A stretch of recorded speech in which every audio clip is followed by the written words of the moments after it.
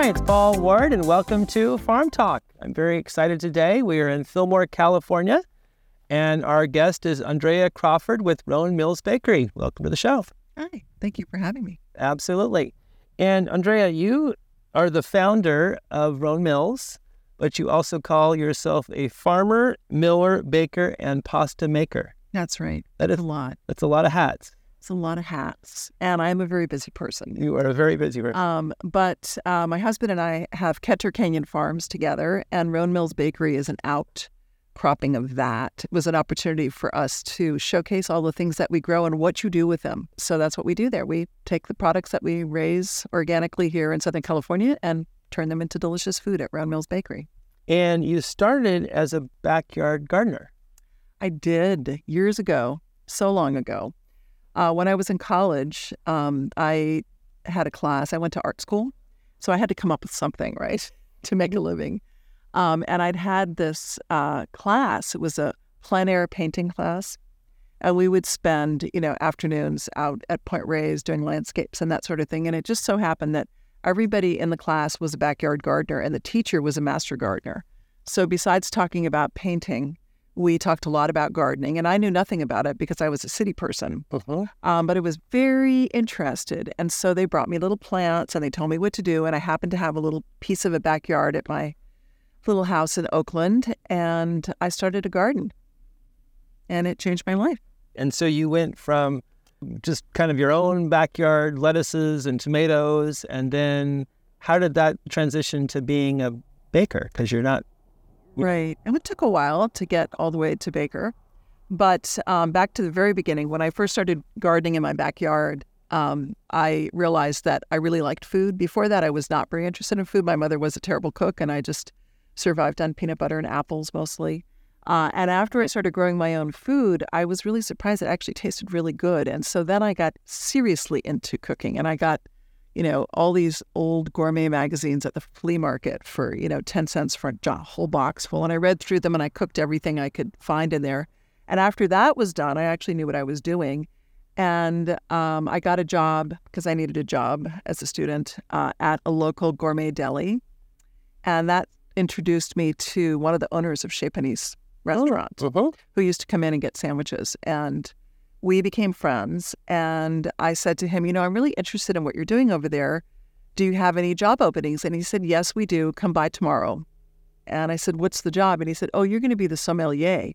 I didn't even know what that was at the time. I was that innocent and young. Right. And for the folks listening and watching out there, what is a sommelier? A sommelier is a wine expert, in a restaurant. And I didn't even drink wine. I wasn't even 21, So, but I took him seriously, and I went to the gourmet shop, had a little wine shop, and I took a crash course in wine, which was not nearly enough. Right. And I showed up for my first day of work, and they laughed, and they said, we don't have a sommelier.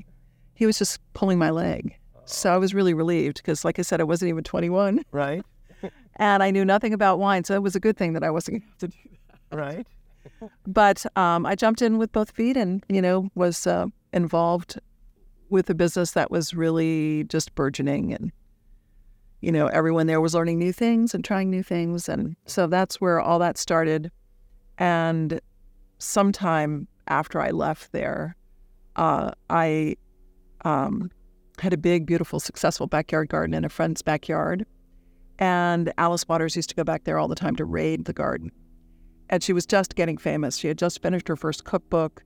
And she said, one day I was back there and I just had my first child. And I was trying to think about what I was going to do now. I have a kid. How am I going to make a living? And she shows up. She says, I've just been here so many times this week, and I'm so sorry. I hope it's okay. And I said, oh, help yourself. I have way too much. I can't possibly eat all this. So she said, well, if you have too much, you can bring it to the restaurant and we'll buy it. And I looked at her and I thought, that's it. I could have too much every day. That's what I'm going to do. So I set about creating a project for Chez Panisse restaurant, and I quickly realized that I couldn't produce everything for the restaurant because they just need so much product, but that I could probably do the little baby lettuces in sufficient quantity because I had developed a technique for growing them intensively. And so Alice donated her backyard, and I set about creating a French intensive garden there for the baby lettuces. And she used them at the restaurant, and she took them with her whenever she went anywhere to give a talk. And so it kind of became the hallmark of what they're doing at Chez Panisse, which is basically simple, fresh food. You know? So you became a farmer just by chance, just by a conversation that you had with a budding restaurateur who... Well, yeah, I was a serious gardener, though, very serious. I knew what I was doing. And in fact, what I ended up doing for them was something that most people said would never work, but I knew it would, and it did. So I was an innovator also. You know, it was an organic farm. We collected all the compostables from the restaurant and made compost. And we had a really cool thing going. It was really, really fun. And I knew that it had legs and I could take it other places, but I didn't really want to do that in the Bay Area because I felt like it would be a drag for Alice if I took this product to every restaurant in the area. Right. So I hadn't really figured out how to resolve that problem until one day I had a conversation with one of my neighbors in Berkeley. And he was a screenwriter and he was a Mr. Mom. And we became friends because my husband at the time was a Mr. Mom, which was something nobody did back in those days. They were the only two in Berkeley. Right. Very progressive city. Right. And they were the first two. And because his wife was a screenwriter and she was busy and I was doing this farming thing. So they became friends, and he had screenwriter friends in L.A. And he said, you know, you should do this in L.A. because money grows on trees in Los Angeles. And the weather is much better. And I thought, well, the weather is better. And so I paid him $100. He was an author, actually. He's written several cookbooks. His name is Isaac Cronin. And for $100, back then we used to pass $100. We'd do around. That was a lot of more money back then. Sure. The 70s, you know, Yeah. or early 80s. And he wrote this letter to Wolfgang for me. And the day that Wolfgang got the letter, he called me. And this was before cell phones. Wow. Right. He called me. I lived on a sailboat in the Berkeley Marina. We had a phone. I know, it's crazy. Lived on a sailboat because I wanted a different life. I didn't want a regular life. I definitely got that. So he called me and says, "When are you coming?" And I said, well, I'm going to need some seed money to get this thing going. And he sent me a check for $2,000. He didn't even know me. He'd never met me. Wow. Just got your letter and... He got my letter, and he kind of knew I was for real because he'd heard about Alice, and he knew that she was getting my lettuce. And so that was enough for him. And I loved that about him. I thought that was just great, you know, instant deal. And so I got the check, sailed down there on the boat. And from Berkeley down to L.A. or... Angeles, yeah. And you know how valets will always park the nicest cars in front of the restaurant? Oh, yeah. So yacht clubs are kind of like that, too. If you come down in a vintage boat, you know, they'll give you a little space for that boat. And we had to be tied up to the dock because it was a long boat. So it was a really fun way to kind of enter into Los Angeles. And we had this backyard in Venice. We set it up exactly according to the technique that I developed, which was this French intensive technique. And we set it up for Wolfgang. And at the time, the LA Times food editor was Ruth Reichel. So it was a long time ago, 85, I think. And I knew her a little bit because she was a Berkeley person. And I'd known her in the Bay Area, just casually. And so she called me up and she said she wanted to do a story. And I said, oh, yeah, sure, that's fine.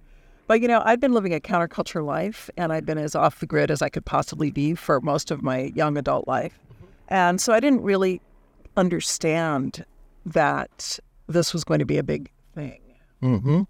I just figured it would be a story and that I'd just carry on with my life. But it turned out that I was on the cover of the magazine section of the LA Times, the Sunday LA Times.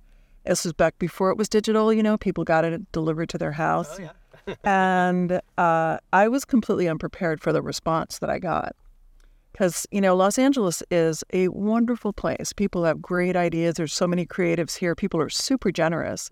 I didn't find that to be as true in Northern California. Interesting. But when this article came out, I was inundated with mail, snail mail, because remember, this was before email. Yeah.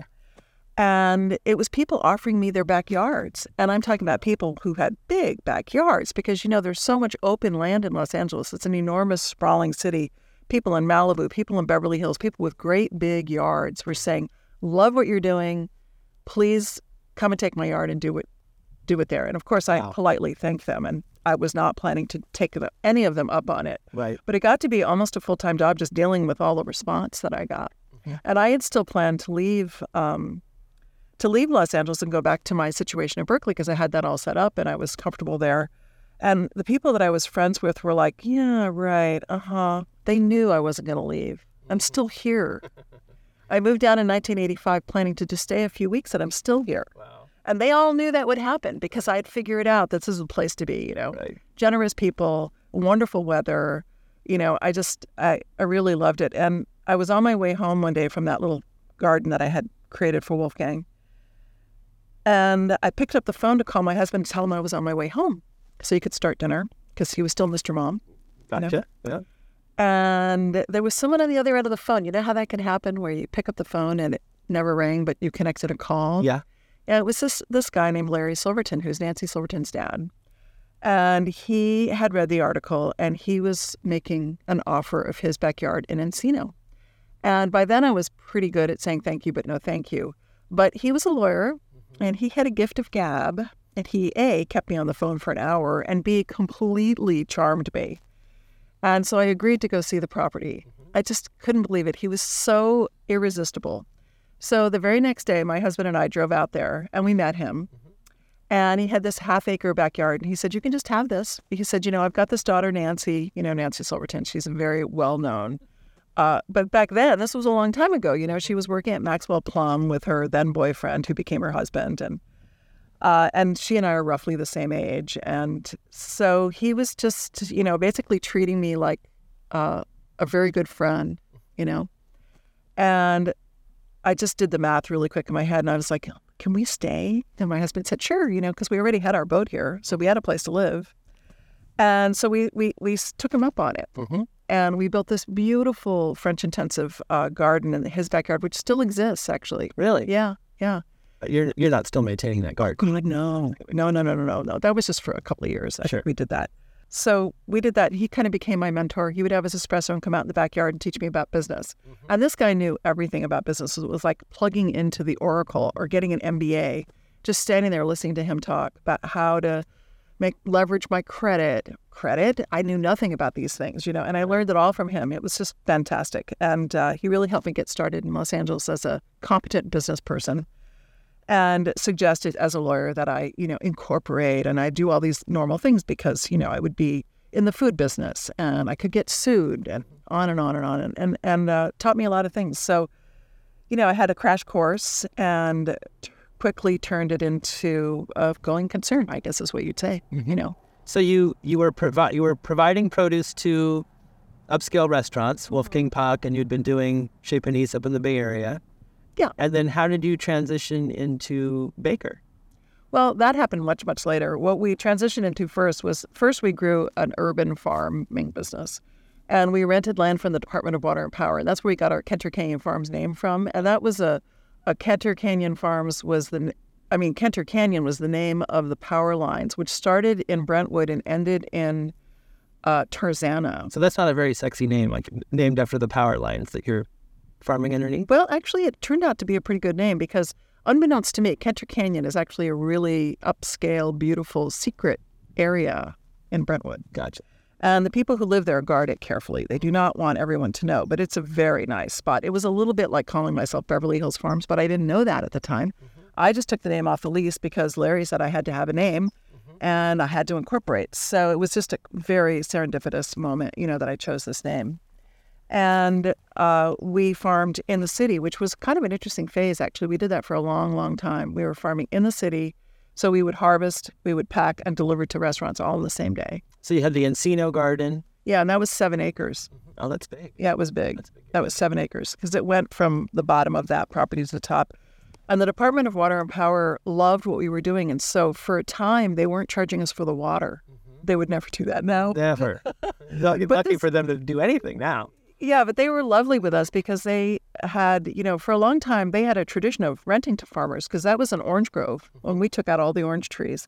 Out of the process of taking out the orange trees, we met this guy who had farmland in Agoura Hills, and it was a big farm with water and everything. And so we moved out to Agoura Hills and we expanded our operation, and that worked pretty well for us. We were doing all the top-end restaurants at the time. In the 80s, there was a lot of nice restaurants. It was the junk bond time, and everyone who had it, every lawyer, every dentist was investing in a restaurant, and they were kind of popping up like mushrooms everywhere, Right. And so, I learned how to collect my money, which was a big one, because a lot of these people will just order up and then never pay. Right. Thanks to Larry, I learned how to take, every step I needed to, which included sometimes sitting in their lobby with my 2 kids all day until they paid. Wow. It's like, I'm not the asshole here. You are. Right. Right. Pay your bill. Pay your bill. But then my husband thought, it might make more sense for us to actually be out in agricultural areas. And he just started looking, and he's a real estate guy too. Mm-hmm. And we bought this ranch. This is our very first purchase. We bought this in the year 2000. Mm-hmm. And it changed everything because there were a lot of services out here. At that time, we didn't have big tractors. We just had small little, the third world kind of tractors, very small things, because we were urban farming. There wasn't room for real equipment, Right. But once we came out here, we got a crash course in how to actually be a real farmer, not an urban farmer. Right. And you guys are organic. Always been organic, yeah. And we really are organic. We're certified.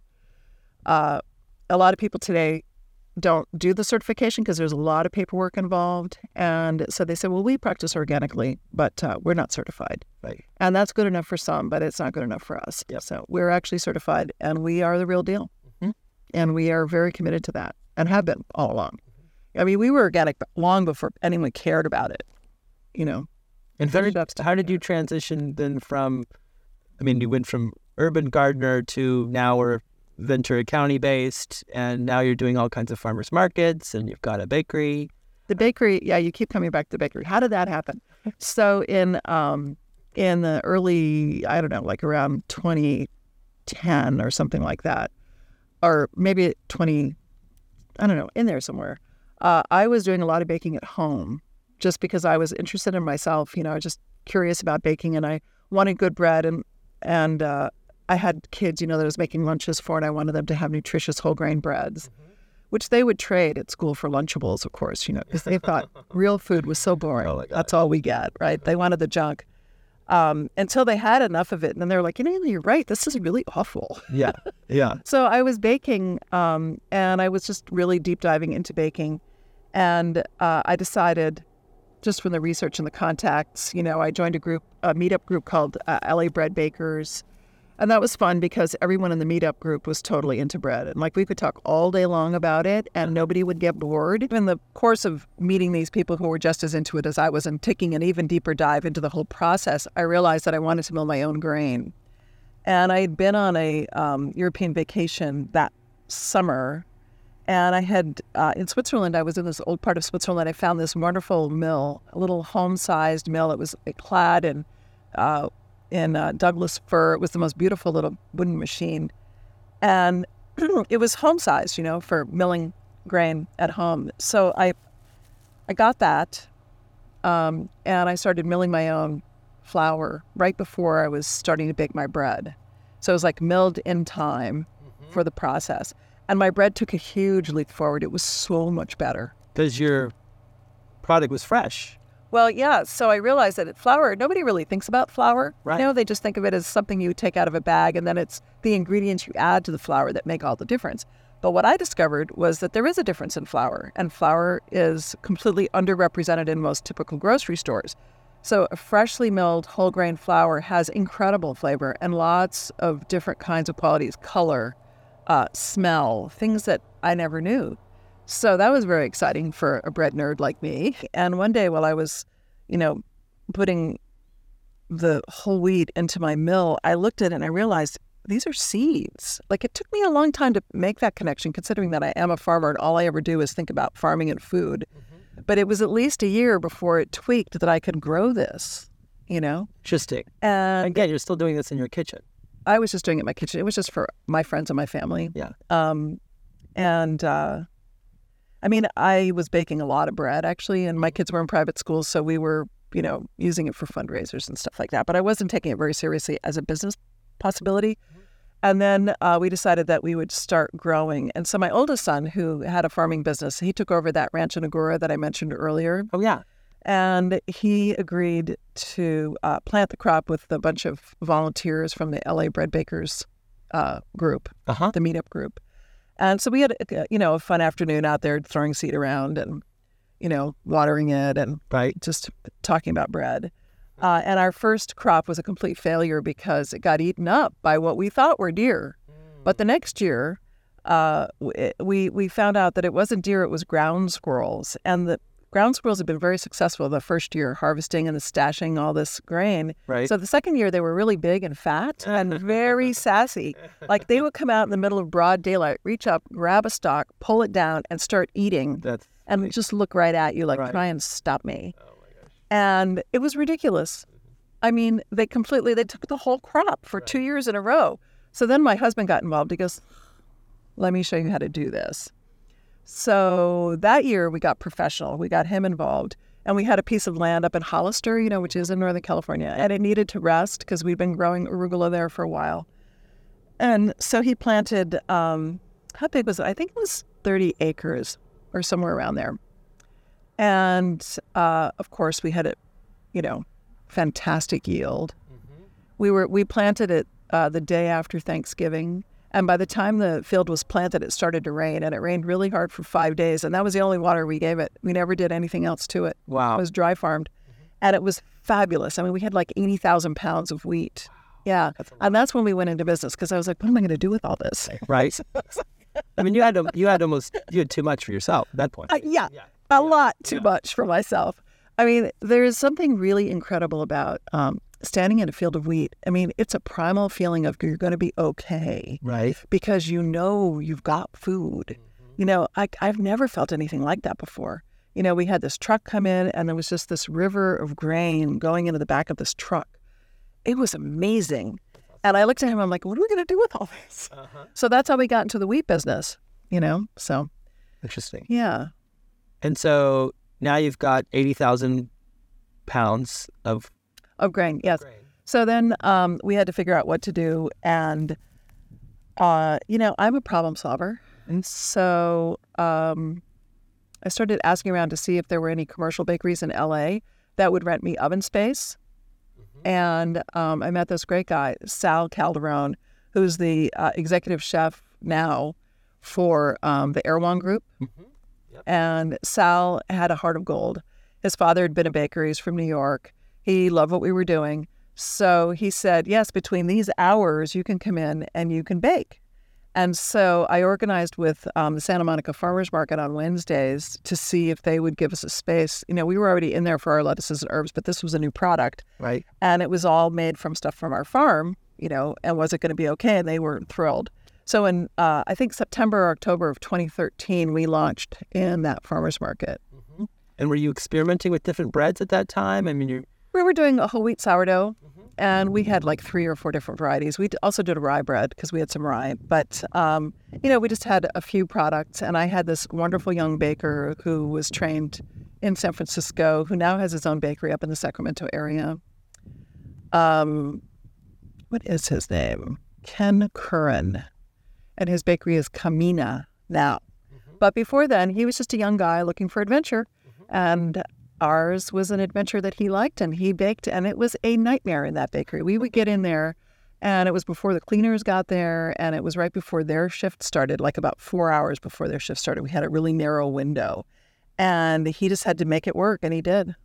It was amazing. I mean, I would drive down, pick up the bread, take it to the market, sell it, and we would do Yourself? that. Yeah, I did it. Yeah, I had some help at the market, but yeah, it was crazy, but it was fun. We were bringing a nutritious, delicious product to the market, and people loved it.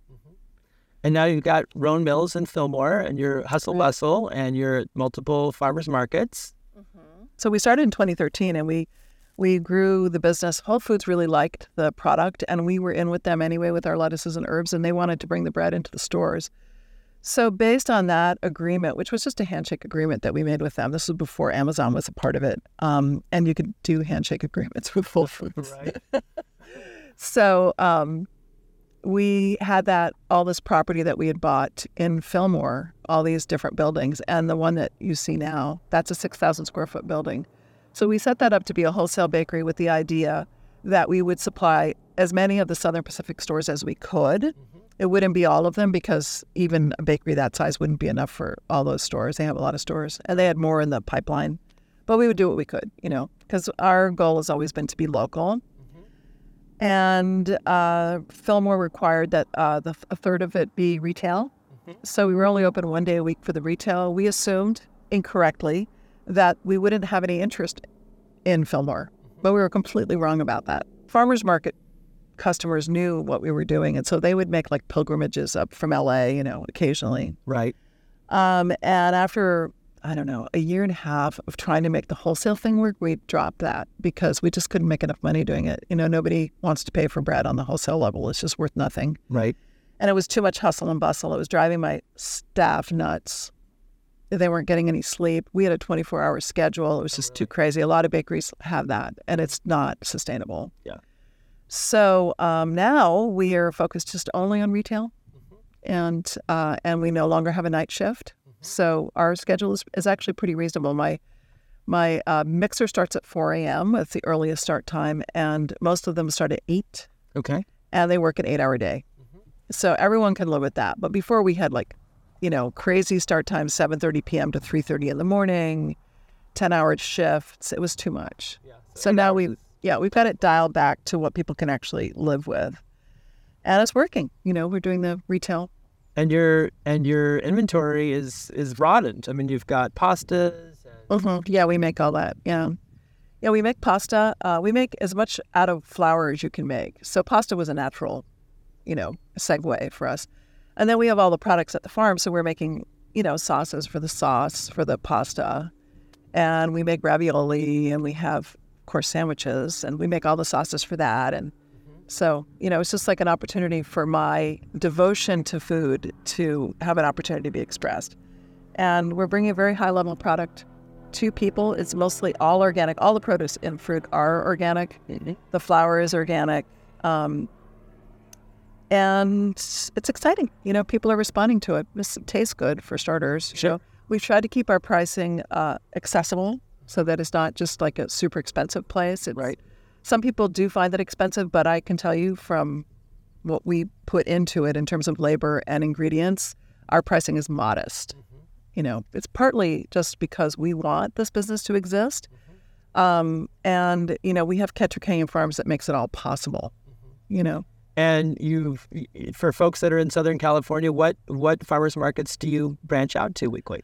We are, every weekend, we're in the Santa Barbara Saturday market and the Goleta market on Sunday. And in Los Angeles, we're at the Wednesday market in Santa Monica, and on Saturday in Santa Monica. And on Sunday, we are in Hollywood and Atwater Village. Okay. So those markets. And then, of course, for Ventura County folks, they could just come out to... They have to come to the bakery. Roan Mills Bakery. And we're open Wednesday through Saturday, so they have a lot of opportunity to do that. And at the store, there are lots of other things that you can buy that we don't send to farmers markets for various reasons. Sure. So we opened the store, I guess in September, it'll be 6 years ago. And we are now open 4 days a week. We're open Wednesday through Saturday from 8 until 3. And we have, when you walk into the store, you kind of see all of the things that we do, which basically it's a showcase for what we grow at Ketchikan Farms. So we have a beautiful produce table. 90% of what's on that table is from our farms. There is stuff from other people's farms. And also we buy some organic commercial stuff from a downtown outfit like mushrooms and things that we don't grow. But these are all products that we used in our cooking in the back. And so we make that available to our customers as well. And so it's like a little tiny farmer's market, We also buy things specifically for that, like, sometimes, I'll buy melons or something, which we're not actually using in the back, but they're in season. And so we have them there. But then, we have a whole lot of pastries. Pastries are probably the biggest thing that we do now because people love sugar.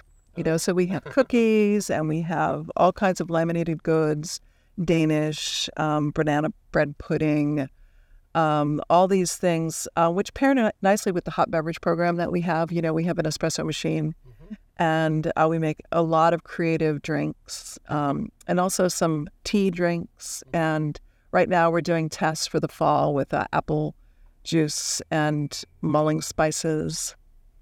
We have incredibly creative baristas at our place. And then we have a whole freezer section where we have things like chicken pot pies and vegetarian versions of that made with mushrooms. We have ravioli, all kinds of sauces for the pastos. This week I'm making a Tex Cali Mex pie that's actually got Fritos in it, like a Frito pie, which most people think is a little out of character, but Fritos are just made from 3 ingredients: corn, salt, and corn, salt, and water. I did not know that. Yeah. As junk food goes, it's one of the better ones. Not bad. Not bad. They're a little salty, probably. Right. But in Texas, there's this whole thing, you know what a Frito pie is? Like, in its simplest form, they zip open the bag of Fritos and they put Hormel chili on top with a little cheese and some chopped onions, and that's it. A little sour cream, maybe. Right. And that's its simplest form. But of course, it's gone through various permutations. And mine is the California version, which is in a pie shell and a little more refined. Very fun. Yeah. That's super fun. Different days baking different goods, I would assume. I mean, you can't be doing sourdough all the time. Yeah, we do most of it all the time, actually. I mean, not always the exact same things, but we always have sandwiches, and we always have soup in the freezer, and we always have pies and quiches, and yeah. And do you have a website that folks can visit? We do, roanmills.com, and we have a pre-order option there. Oh, you do? Yeah, you can pre-order, which is a good thing to do if you can't get there till afternoon, because we aim to sell out. Okay. So in the late afternoon, there's still good stuff, but it might not be what you want. Sure. Yeah. So at the end of our sales days, we donate leftover product to feed the hungry. Oh. And we're very lucky because in Fillmore we have a group of friars who are devoted to caring for the sick and poor in Los Angeles. And so they have a lot of opportunities to donate food.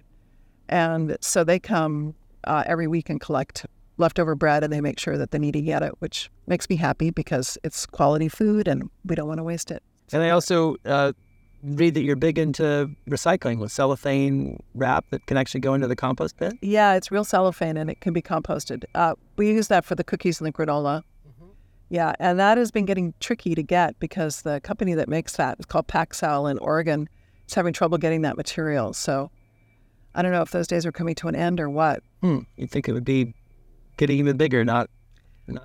It's a supply chain issue, and I don't know the details, but that's a sad little thing that's happening. Sure. We may be losing that little thing, but we've done that for a long, long time. Mm-hmm. Yeah, we've been trying to, do a good job of stewardship. Sure. And the farm is regenerative? Yes, that is one of those undefinable terms. Regenerative is being thrown around a lot lately. It really makes my husband very annoyed because regenerative can mean whatever you want it to mean, and people think it's so good. But what we are is we're just very serious stewards of the earth. And, we are actually organic. We do not cheat, and we keep all the paperwork together, which a lot of people don't do because they can't handle the paperwork. Right. And, we recycle as much as we can. We do not raise animals on this farm because of the food safety issues, because we are selling a raw product, salad. And so to stay in compliance with food safety, we can't do that. And I know regenerative farmers like to have animals.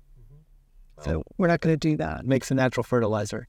Right, but that has to be composted. Yeah. So, we buy those inputs from people who compost has to be sterilized to be food safe.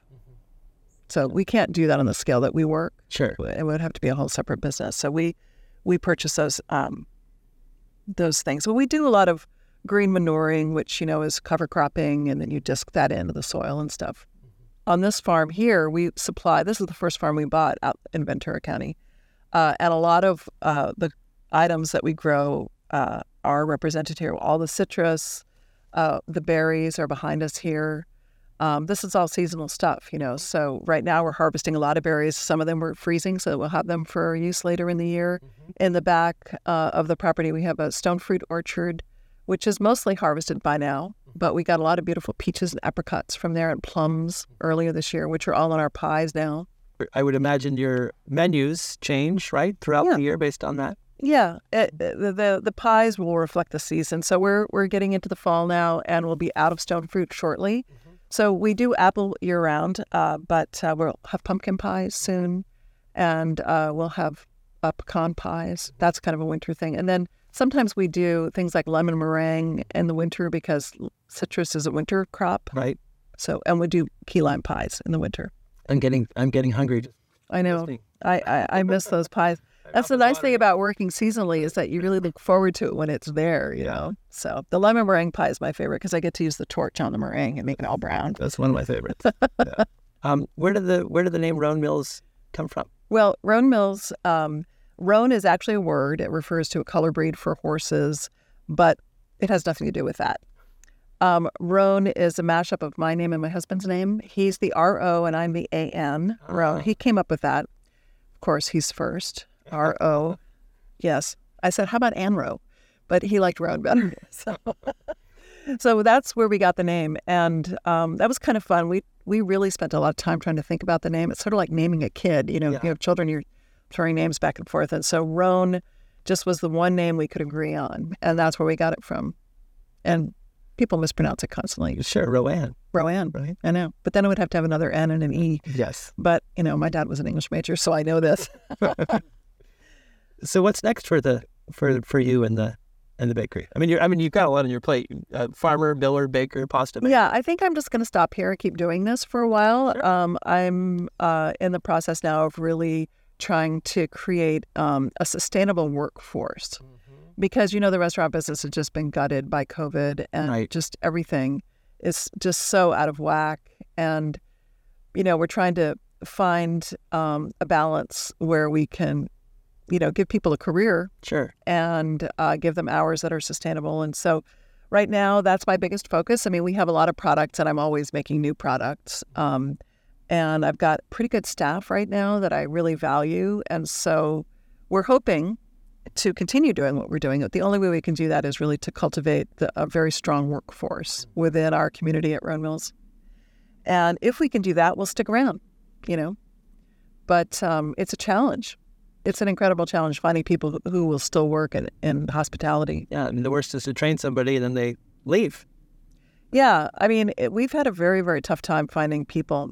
Most of the people who left the restaurant business probably aren't going to come back, is my guess, And people who've gone to the Culinary Institute, have found the hard way that it's just a lot of hours of work and the compensation, even if you're on a good salary, pretty much dwindles when you put in those long days, day after day after day. Right. So we're trying to find that balance, where we can pay people a substantial living wage and keep their work week to around 40 hours or a little less and give them a week off paid if they've been with us long enough, just kind of find that place where people feel like they're getting, because they're spending their life there, a big chunk of it. Right. And so there's a lot of work being done in that area right now, which is, very challenging. Well, it's a good worthy cause. It is. Yeah. It is. And I'm enjoying it. And, but, I'm learning it as I go along too, Well, Andrea Crawford, thank you so much for being our guest on this edition of Farm Talk. Well, thank you for having me. I'm Absolutely. glad to be here. We've loved having you. And of course, we want to thank our sponsor, Opus Escrow, and be sure to tune in next time for the next edition of Farm Talk.